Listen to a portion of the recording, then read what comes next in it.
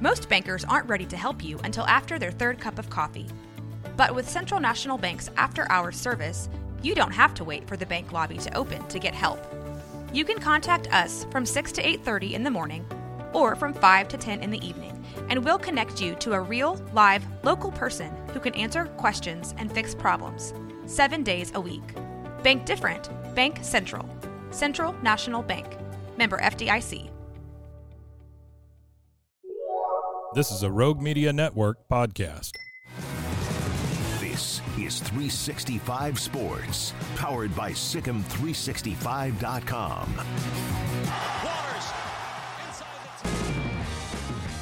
Garrett Ross producing, Josh Neighbors, Neighborhood Watch alongside. Before we get to Josh, Super Chat from Houston Cougars, Germany, €5, which is more than $5.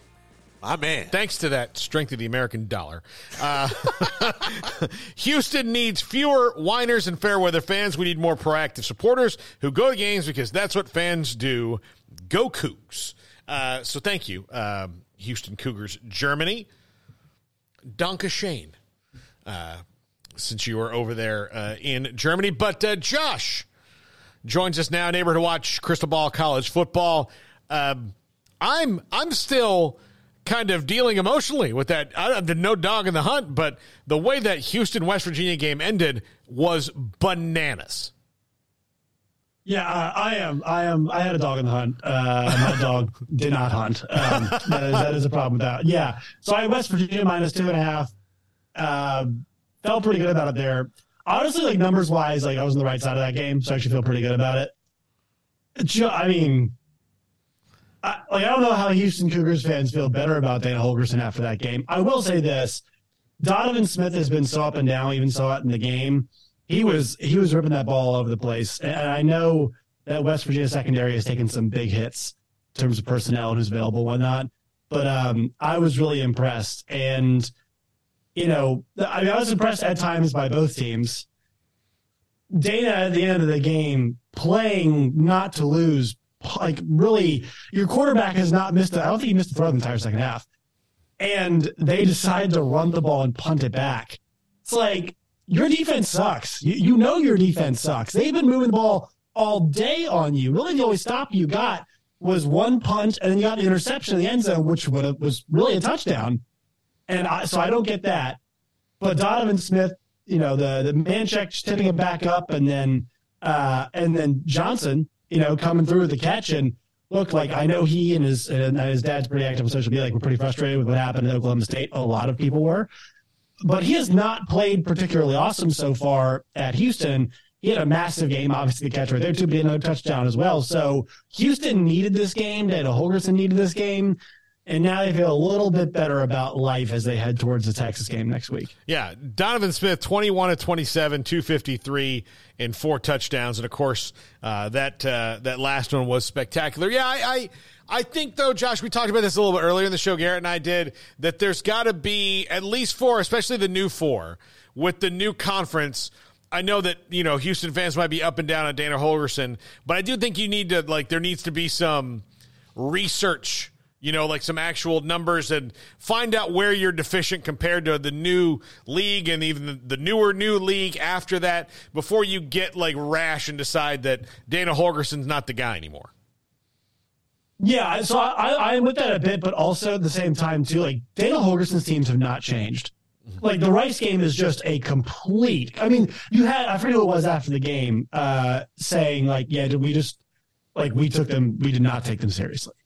And that cannot happen. And you even see it the first half against Texas Tech, they're banging with them, they're scoring with them. Second half, things go completely quiet for you.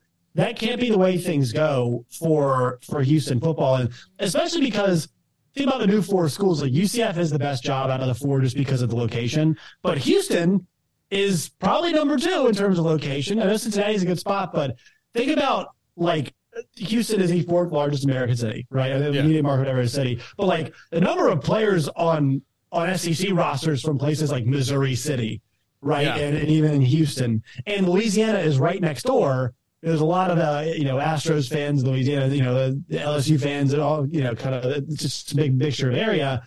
like that's a really good job for the same reasons that Houston is, or UCF is a good job. So, I'm not saying Houston, like they have to, that they have to be patient. And they have a little reason, I think, to push a little bit. But just when it comes to Dana, I feel like he's a specific case because, like, I kind of feel like Dana is not. He's an air raid coach, and like air raid coaches don't really evolve. I actually think Doug Belk is not too bad. Like the personnel they have, they try to beef it up, and at times the defense does look good. And I know they made a change. I forgot the kid's name. They made a change last night in defensive line. They did get some pressure at some times, but that's a work in progress. But yeah, man, it's just Dana's kind of Dana at this point, and I don't really know if he's bringing what Houston needs to be successful in the Big 12, even though he's got Big 12 experience. Yeah, I think that you're we'll see. I mean, again, we'll see. I think that you do have to. I think everybody needs to like cool out before they start changing coaches. But Houston's going to have advantages that other schools just don't because they're in Houston and they're going to get. We talked about earlier. They're going to get the homesick kids out of the portal. They want to come back to Houston, and so they've got that advantage. But they need to strike while the iron's hot. Elsewhere in the Big 12, this is. I don't like This is a big bye week. There's several teams on bye, but for BYU and TCU and Kansas State and Texas Tech in particular, these are two games that could be season turners for everybody involved in different regards. Let's start with BYU and TCU. The Horned Frogs feel to me that they're warding off a free fall right now, and BYU could come in and take advantage of that.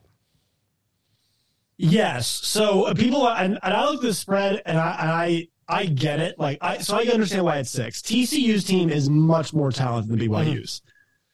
BYU number, if you go and look at the way they were playing in some of these games, they did not outplay Arkansas. They did not outplay Cincinnati for a large stretch of that game. They did not outplay Kansas.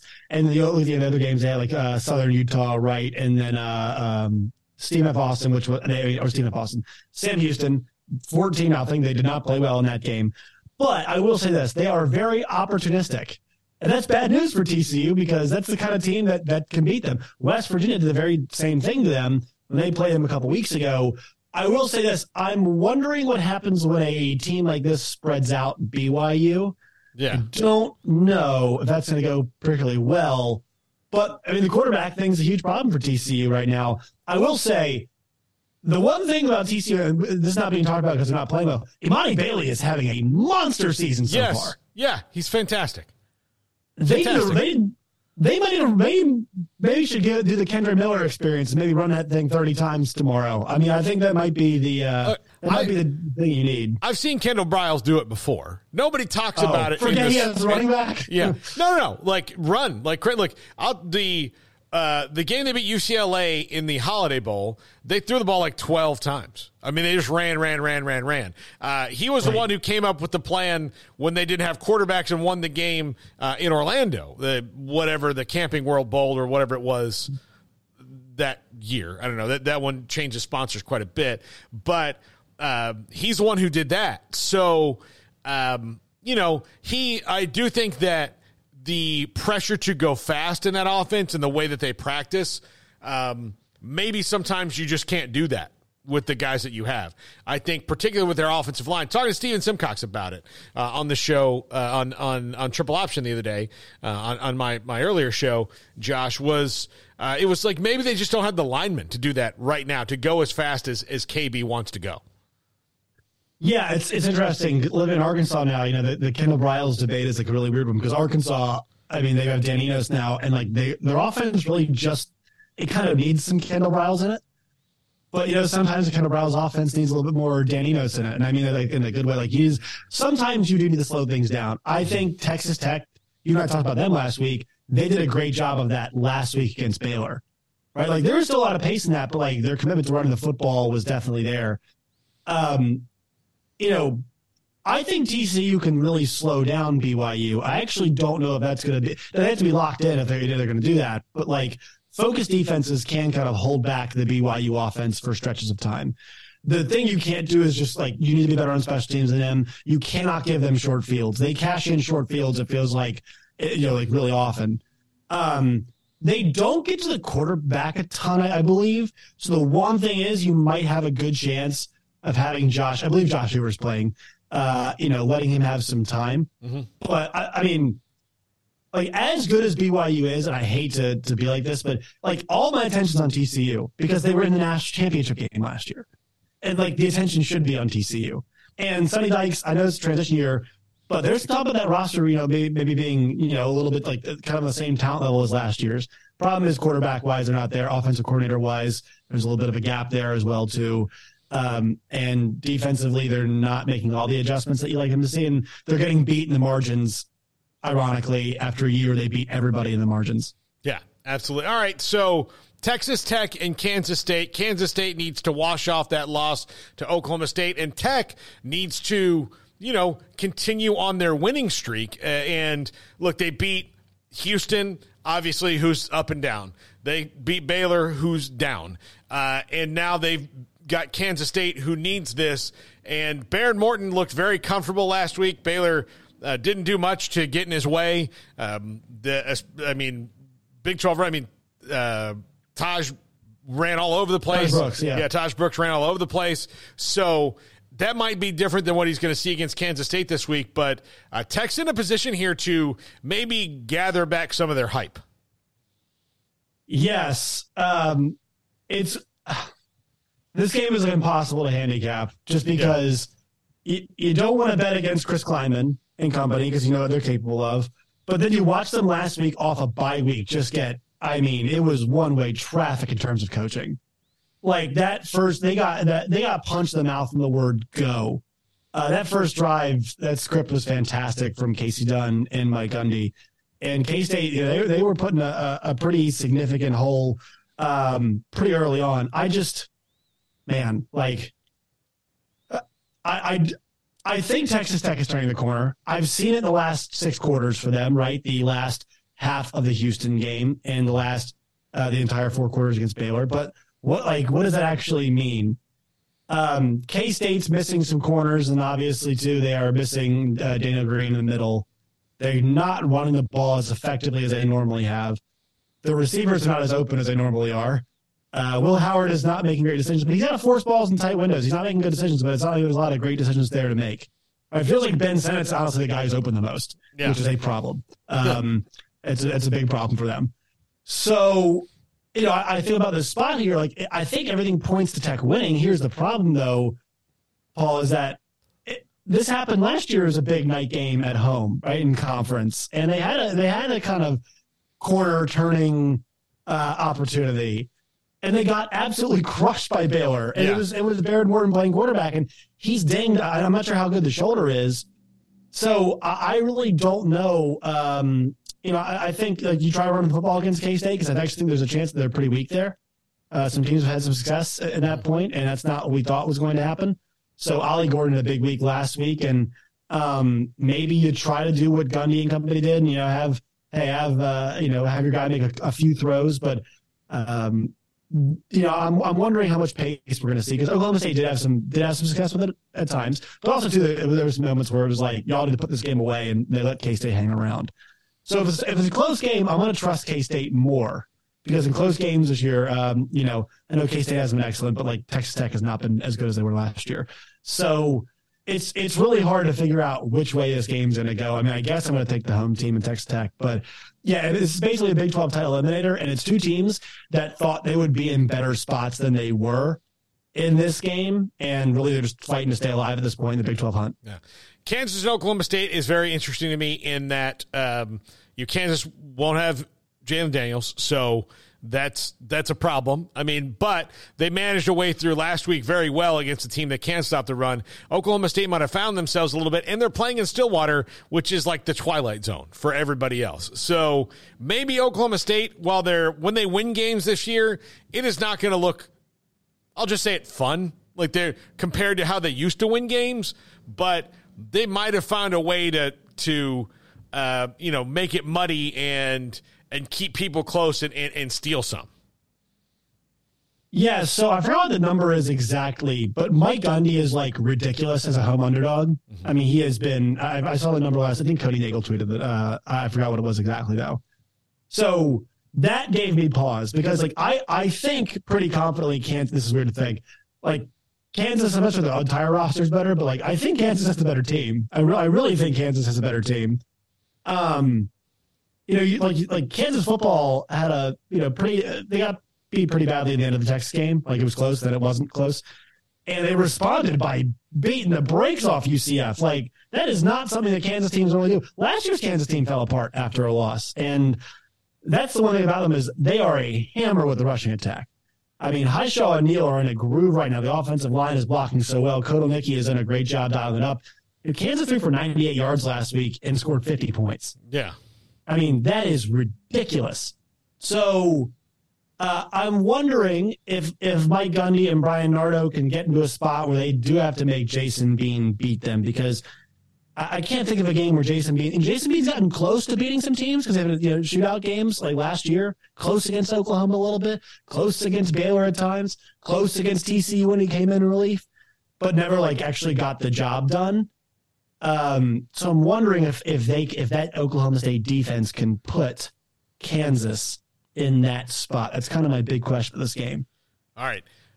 We'll do two national games before we go. Miami and North Carolina. Miami coming off the biggest blunder you can possibly make as a coach. I think they'll be very focused on the coaching staff. The players will be the question. Is North Carolina too good, and did Miami show themselves a little bit? Just weird ACC night games. It's just like yikes. Yuck. It's one of those games where, if anybody's better out there, I just encourage you to stay away from this game. Look, like I think this Miami team is very, very good. Tyler Van Dyke has really turned a corner compared to what he was doing last year. Just the mismanagement of last week's game kind of has to make you rethink everything and how much those players trust their coaching staff to be put in places to succeed right now. It can't be a whole lot. And so that does worry me. That does concern me right now as far as Miami is concerned. I'm interested to see how Tez Walker looks, right? I think this is, the first, see him full speed, see if they can get him back fully incorporated in the offense. And I think Drake May has big time Sam Howell vibes in that final year Sam Howell played there when they took away all the weapons that he had, like when the entire Michael Carter, De'Ami Brown group kind of got phased out and it was all him. It feels like it's a little bit better than that, but still like not excellent. So this game is really interesting because I think maybe overall Miami's got better. I actually feel pretty confident Miami overall has better personnel. I trust the coach on the other side of the ball better. Conservative old Mac Brown. It looks like like Brandon Staley compared to Mario Cristobal. Yeah. So that concerns me. So I would take Carolina. I would take Carolina because they're at home, and I think there's a lot of questions being asked of Mario Cristobal right now, and I'm sure he's doubting himself. Yeah, that's one that's going to be tough to watch off. All right, the big one, Oregon, Washington from Seattle. This is one of the hardest games I've ever had to pick in my life. I feel good about Oregon, and just like they might lose, but I'm just kind of not too worried about it. I think Oregon all around is a better team. I think up front they're actually pretty good, or at least better.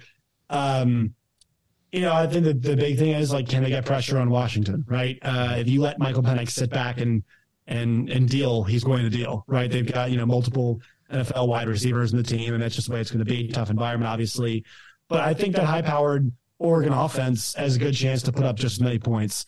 I've loved the way that Penix has looked this year. He's very, very confident. Wonder the environment will get to him at all, but he seems like he's just matured. He's gotten older. He's gotten better.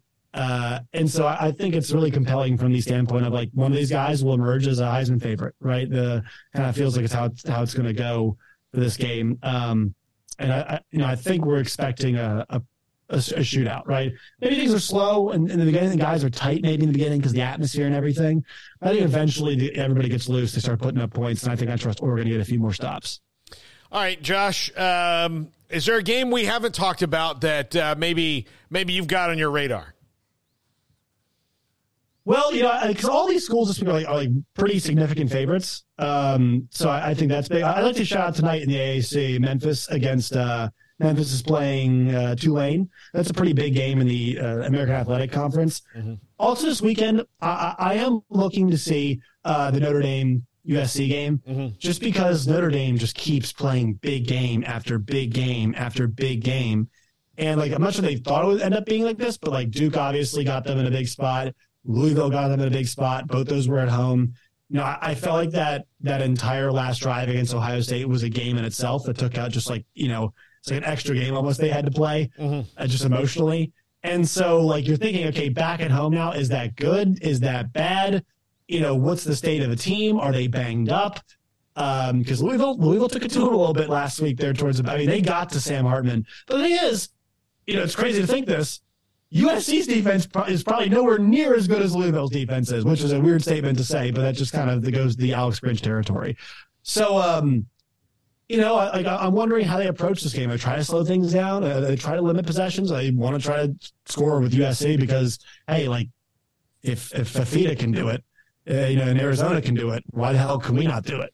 So I'm interested to see Marcus Freeman's coaching approach because I'll tell you what, man, there is no coach in the country who is more maligned on a week-to-week basis, I feel like, for the way they approach games than Marcus Freeman. I know the 10-men thing was pretty bad, but it feels like each week, just like the Duke game, people are like, why are you playing for a long field goal in this game? That does not make a ton of sense in the moment when they were doing it. Luckily, they got out of that thing alive.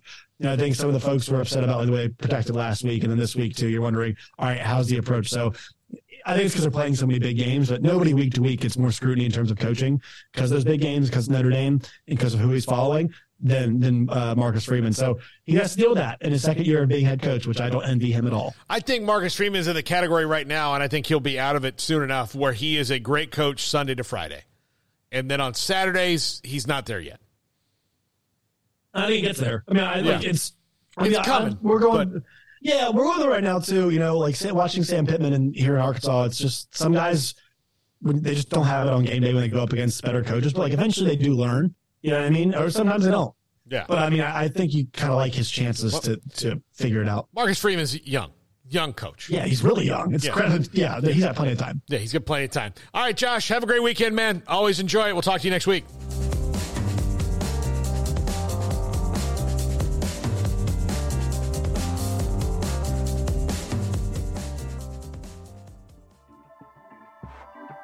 This has been a Rogue Media Network production.